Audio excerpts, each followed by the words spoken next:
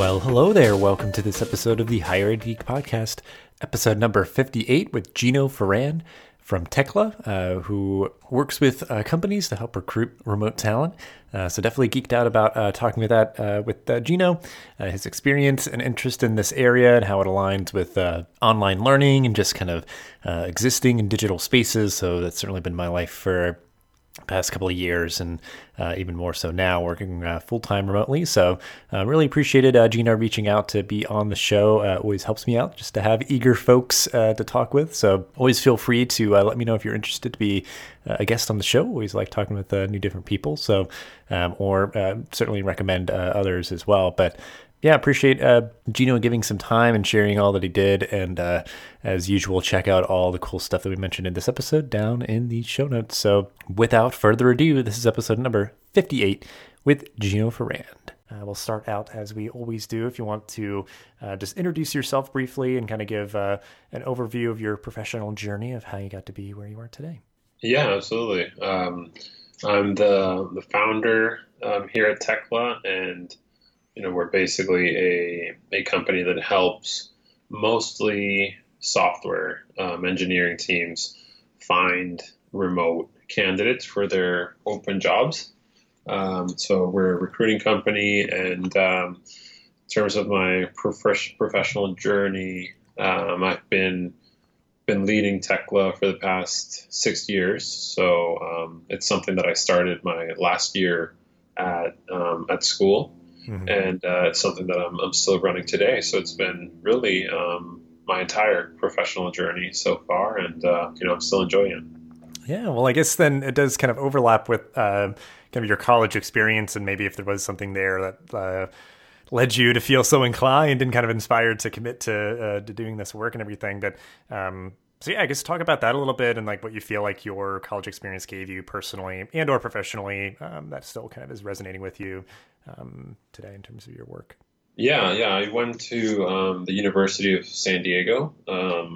I was there from 2008 to 2012. I studied business administration and finance, and I was involved quite a bit with the entrepreneurship club, and that's really, I guess, where everything started, being put together for me in terms of entrepreneurship. It's, I launched this company my last year at school, and I've definitely been really inspired by a lot of professors that I had at school to go into this entrepreneurship journey. So it's been definitely influenced a lot by school, and just being able to hear a lot of the interviews that professors would do on entrepreneurs and business people, and that really kind of inspired me to also go down that route. Gotcha. Well, then I guess I'm curious if there was something in terms of that period of your life, or just like things that you've gravitated towards kind of naturally in terms of like Tekla. Like, was that something that again, like you were just like interested in that, or like you I guess like worked remotely or something? Like, I guess what was that kind of like transition or kind of the connection there? Yeah, it was when I was a senior in school. We, my co-founder and I, for a different project, we did this startup competition in school, and we were building this project and really got a sense of what it was like to build software for the first time. That's really what got me a lot more involved with, working with agencies, working with outsourced development teams, and we started learning a lot about the process. So really after this competition, I decided that we would get into, learning more about the software development process. And that's really Tekla began as a company that helped other companies build products. So we were first an agency. We pivoted afterwards to also do staffing for different startups, around the world, really. And now what Tekla is more of a recruiting or of a hiring marketplace for companies. So it's pivoted quite a bit throughout the years. It's definitely changed. The type of client, the type of company we work with has stayed the same, but we're just covering different services for those same companies. So it really was, a little bit of luck that brought me into this, and just the way things unfolded from that first startup competition. Mm-hmm. Yeah, because I guess it's like you maybe theoretically could have like thought of anything to pitch, and that maybe would have been the thing that you continue to do or not do, or and it's I guess great that it just so happens to be something that feels like it resonates with you, like it's just working. And because I guess my point of view would be that maybe there's a lot of organizations that would kind of support this or like be in favor of it, but might not know how to like find those people or do anything in terms of like actually implementing it. Like that might feel like a major hurdle. So I guess I don't know if that's what your experience is, or just I guess any of those things in terms of maybe like those breakthroughs or like the moments where like it really was like kind of resonating with you that this was kind of worthwhile endeavor for you. Like what are you like enjoying most about this thing that really you've been doing for the past several years? Like what's keeping you inspired, I guess, like any moments or just sort of broad strokes of what is keeping you motivated? Yeah, absolutely. I mean, the thing that we like the most in terms of our whole team is working with companies and candidates and being able to see, both sides of the coin in a way, and really helping companies meet the right people and also helping the right candidates work at the right companies. When you do the whole process, you really come to understand how much of a role you play in, individuals' lives and also in the company's trajectory, since, talent is just so important. And in terms of software development, there's such competition right now for engineering talent that it really feels like we're making an impact on both sides. People want to work at companies where they feel they're making a difference, where they're really behind the business model, the impact that the company's making. And then on the other side, we're helping companies find that, talent that's actually going to fit in well. So I think that being able to chat with people and get to know people is really the great thing about this business. And in terms of, how we got into the remote and how that's affecting recruiting nowadays, we definitely are part of a growing trend. As working from home and working remotely in general from wherever it might be is something that's growing quite quickly. But like you said, there's still a lot of pushback, and that's really comes from different policies at larger companies that are slow to change, and it also comes from a lack of education and knowledge on what it takes to be able to work with remote team members. A lot of companies just might think that it's too complicated for them, or something that definitely doesn't fit with their model. And I think that lack of education on the whole process is really what keeps some companies from at least exploring the option. Right. Well, and I think it just made me think of like two parallels of just like, I've worked in higher ed my entire career, and now working in kind of the digital space of higher ed. Like for one, something that you said that makes a lot of sense of just like, I guess I hadn't really connected the dots, but like it again kind of resonates of like a student making a decision about like where to go to college and like major and all that. Like that's a really big decision and going to be really important for the institution to find the right student and for the student to find the right institution.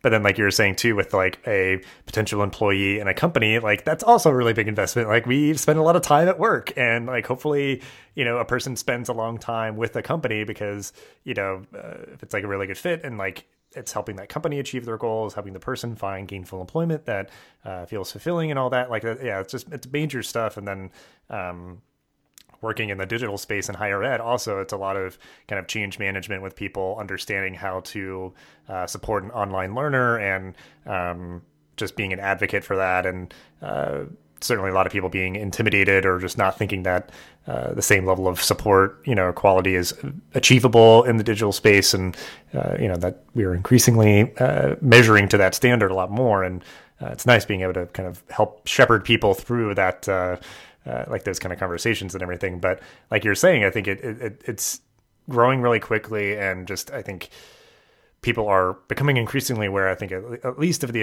objective fact that like, if you really want to get the best person, you at least have to be open to the possibility of having somebody be remote. And then, I mean, yeah, like how do you recruit that person and interview that person and train the person and then just ongoing, help them to feel still as part of the community of the company and those sort of things. But there's certainly a lot of good literature out there, a lot of companies who have done this for a while. And, there's a lot that, like I've kind of geeked out about and written on my blog and stuff, that I've shared that I've experienced so far. So, yeah, I don't know. I mean, it kind of segues, I guess, if you do like, I don't know if there's like books or podcasts or other stuff that you consume or just like generally, like we can kind of start broadly and then we'll make sure that if there's anything specific that you'd want to recommend to kind of make space for that as well. But like, kind of like, what are you like geeking out about right now? Like if it's more personal or professional, and if it's like stuff that you've always been into or stuff that you're like more recently discovering or, that's something new entirely. But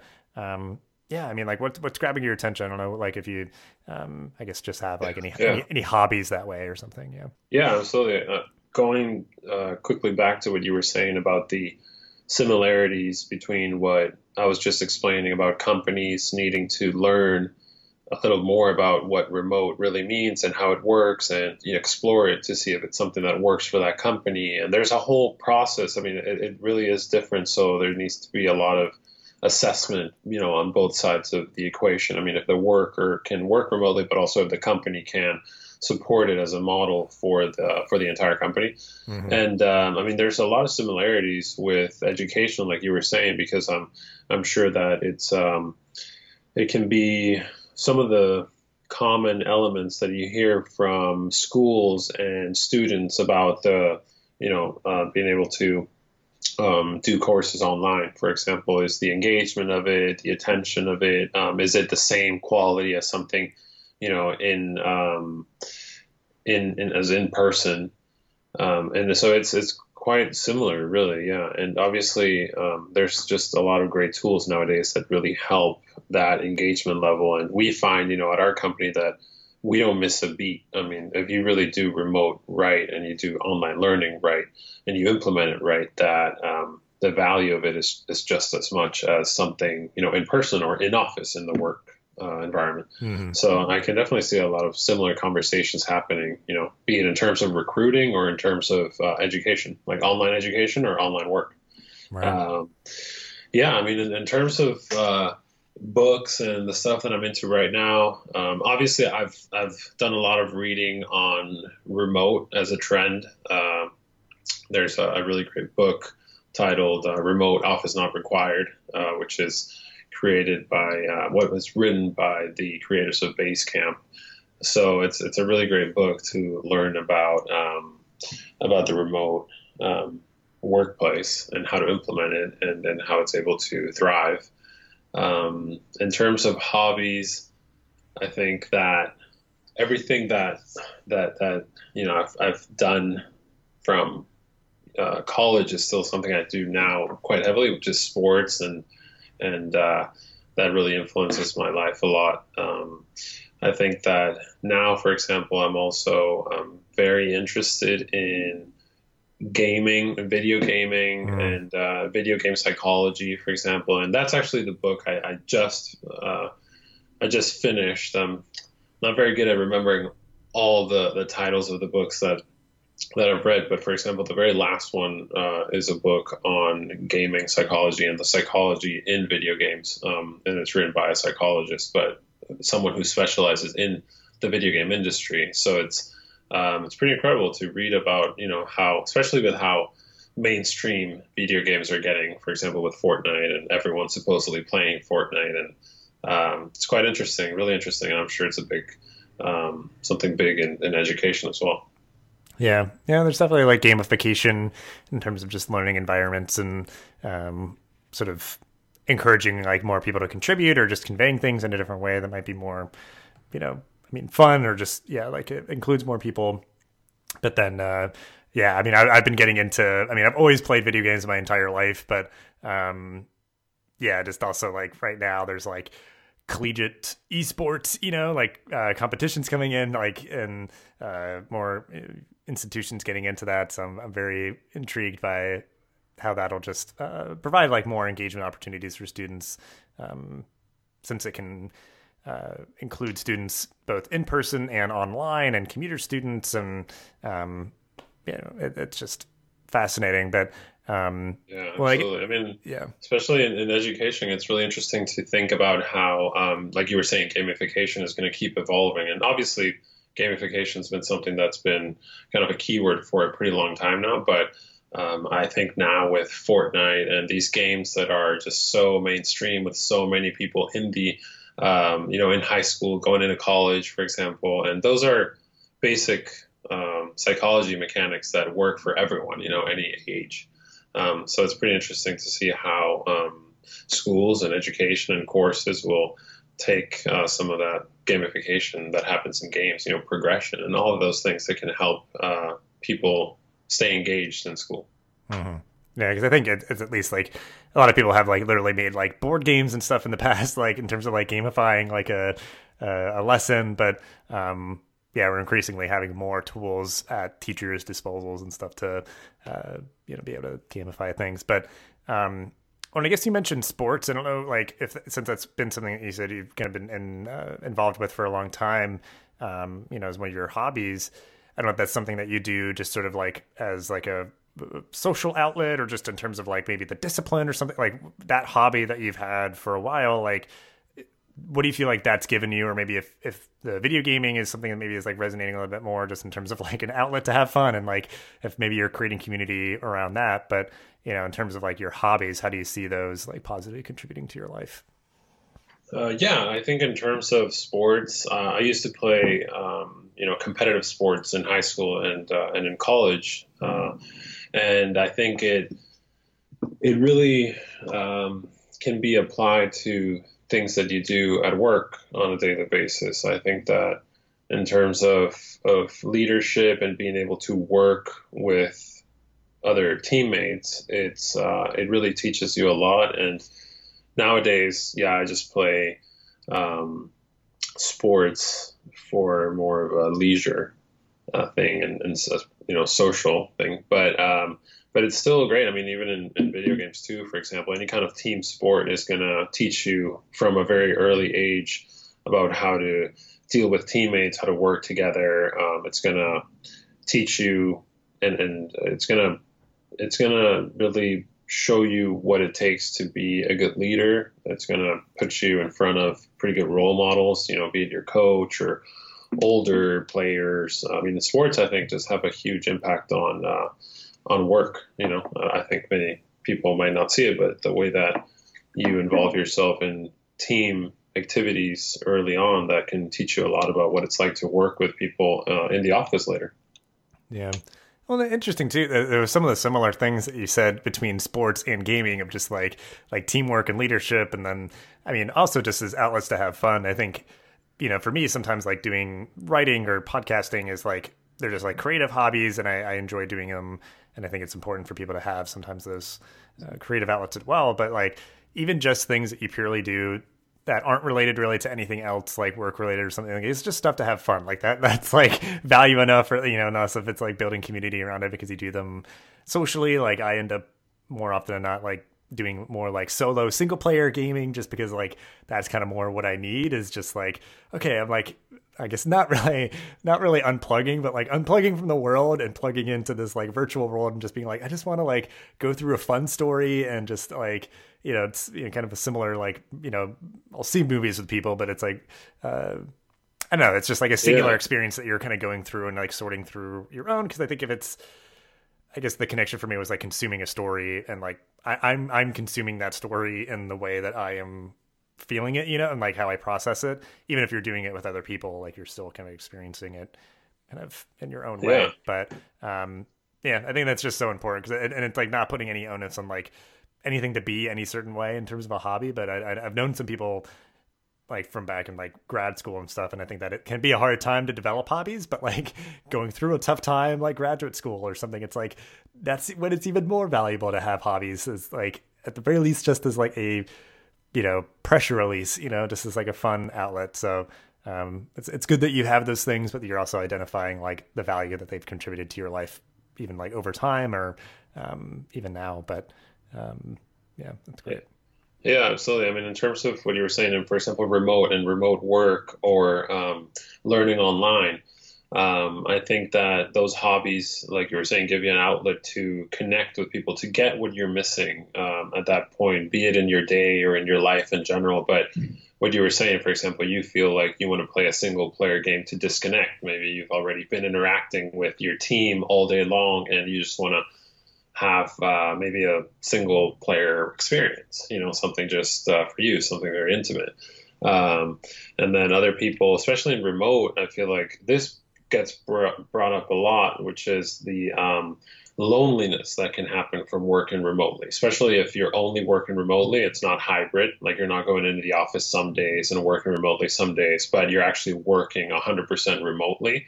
And if it's from home, then you might be a little lonely. I mean, you can get lonely, and that's something that gets Hmm. brought up a lot. So these hobbies help really balance your work-life balance and your school life balance as well. Yeah, yeah, for sure. Because I think, yeah, and it's like not even kind of black and white in that way, like you said, because like I am usually on a lot of like video calls and like communicating a lot, even just like via chat and Slack and stuff. But like, so like, there's oftentimes, and especially even if it's just like a hard work day, like I was just like plugging away, doing stuff, even if I wasn't communicating a lot with people. But there are days where that's the case. Like, even though I've just been sitting at home alone, I'm like, yeah, I just want to like focus and kind of like, even if it's like whatever it is, it's like if I'm like checking out and just like watching something or gaming solo, yeah, it's just like needing some me time. But certainly, like a lot more often now, like I've recognized so much of the value of having that in-person community as well. Like I don't need to be like going out every night, but like a couple of times a month, it's nice to go to like a happy hour or meet up with friends or coffee or something like that. So just something to like kind of get me moving, get me out of the house, and those sort of things. Because I think I took it for granted being able to, go into an office every day. So now it's just like kind of intentionally putting energy that way, and doing it in a way in a cadence, that works for me. Because sometimes, otherwise, like if I have to go into an office every day, sometimes it really didn't feel like it. I wish I could just be at home, but so yeah, it's certainly often like you're looking for the thing that you don't have, that kind of like be that outlet. But yeah, well, I guess, in terms of, because I think I've checked out some stuff from the Basecamp folks, like they do write and kind of produce a lot of content on remote work. So we'll definitely include that book. And then I guess if you find a link for the other one that you mentioned in terms of like the psychology and gaming, it'd be great to include that as well. But I don't know, anything else that you consume. I don't know if you are like a big podcast listener or any like movies or TV shows that you've been enjoying or any other books that you can think of. Anything else real quick that you'd want to include just as like a kind of tip of the hat to include in the show notes? Yeah, I mean, in general, I really like I really like history stuff. So I guess that might not be the most popular category on like Netflix or something, but that's something that I like to consume a lot. And then in terms of podcasts, to be quite honest, I really enjoy anything that is murder mystery type. So I'm more of an entertainment consumer when it comes to podcasts, and I think to a vast degree also TV. But books is, I guess, where I mostly read for when it comes to business stuff or entrepreneurship books or remote or psychology or history. I think it's still a lot of books, and I just love podcasts and TV for entertainment. Mm-hmm. Yeah, I know my wife is a big true crime person, so she consumes a lot like documentaries and shows and podcasts on that stuff. But yeah, I mean, I was a history major undergrad, so that I do tend to at least like scratch that itch every once in a while with different stuff. Like I know like CNN has produced these like decade docu series that are all on Netflix, and I always catch those. And so it's like episodic of like different themes and moments for the decades. I believe they started with the 60s maybe, and they actually just released one for the early 2000s, since that was about 20 years ago now, which was just fascinating since it was like fairly recent, but just like reflecting on these different like pivotal moments from the several past decades, and then seeing like certain people pop up that are like kind of still, a part of American life now, prominently. So, I think it's for me, because I always just like seeing like anything that happens in a context. Like it's not, more often than not, it does, nothing happens in a vacuum. So like history provides that context of why things are the way they are. So yeah, I certainly appreciate that if you do consume a good, regular diet every now and then of some history content like documentaries or what have you. But Yeah, absolutely, absolutely. The one that I was, I guess, for anyone that wants to combine some degree of entertainment into history, there's a show on Netflix, a series called Raiders of the Lost Ark, and it's basically, I'm assuming, somewhere near 10 or so episodes, and each episode tells the story of artifacts or paintings, or usually very valuable art that has been lost throughout centuries for one or another reason, but historic reasons. And so it's a pretty cool show. I mean, it goes a lot into the context of how it was lost, and the time and what was happening at that time, and if anything, who stole it. It has some mystery into it, so it's pretty cool. It's like a combination of a few things, I guess, that I like, which are history and mystery and a little bit of a thrill. Yeah, for sure. I mean that's kind of like combining the two. It's always great. Because I guess I don't know if I have like a theme to the history that I like, but I don't know, stuff just like will catch my eye. But great. Well, I guess we'll include as much as we can in the show notes of anything that you'd like to send over. But I mean, we'll wrap up the episode as we always do. I like to keep things optimistic as the eternal optimist myself. So anything or things that you are looking forward to in your job, life, and or the world? Yeah, I mean, I think that every day when it comes to my job, and the company that I run, every day there's something to look forward to. And right now we're working on a project which is going to be a new service, basically for companies to hire software engineers. There's going to be more of a sourcing service, and so we're working pretty hard on that to get it up and running by next month or so. And it's going to be like a new branch of the company. So that's something I'm looking forward to in terms of work, in terms of life and education, which is something that we were talking about as well. This September, I'll be starting a 10-month master's program. So it's basically a year program. And so I'm looking forward to that in terms of my life. And because I've worked remotely for the past 6 years or so, I'm going abroad for this program, and it's a chance to travel and to see the world. And I did an exchange program, a semester abroad when I was doing my undergrad, and that was really amazing in terms of being able to see experience all of these different cultures and countries. And so that's something I'm looking forward to personally in terms of education. And that's coming up soon.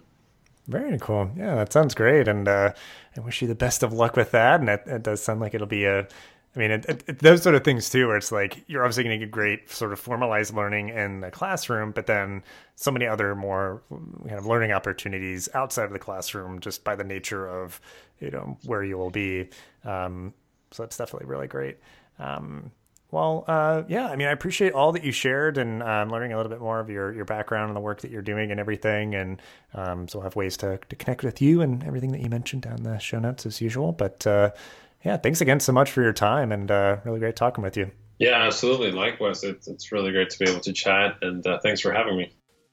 This podcast is part of the Connect EDU podcast network, bringing together diverse voices in the higher ed community. Check us out on Twitter at ConnectEDUPod or at connectedu.network. Thanks for listening to this episode of the podcast. Make sure to rate, review, and subscribe so you never miss an episode. Thanks again for listening, and we'll see you in the next episode of the Higher Ed Geek Podcast.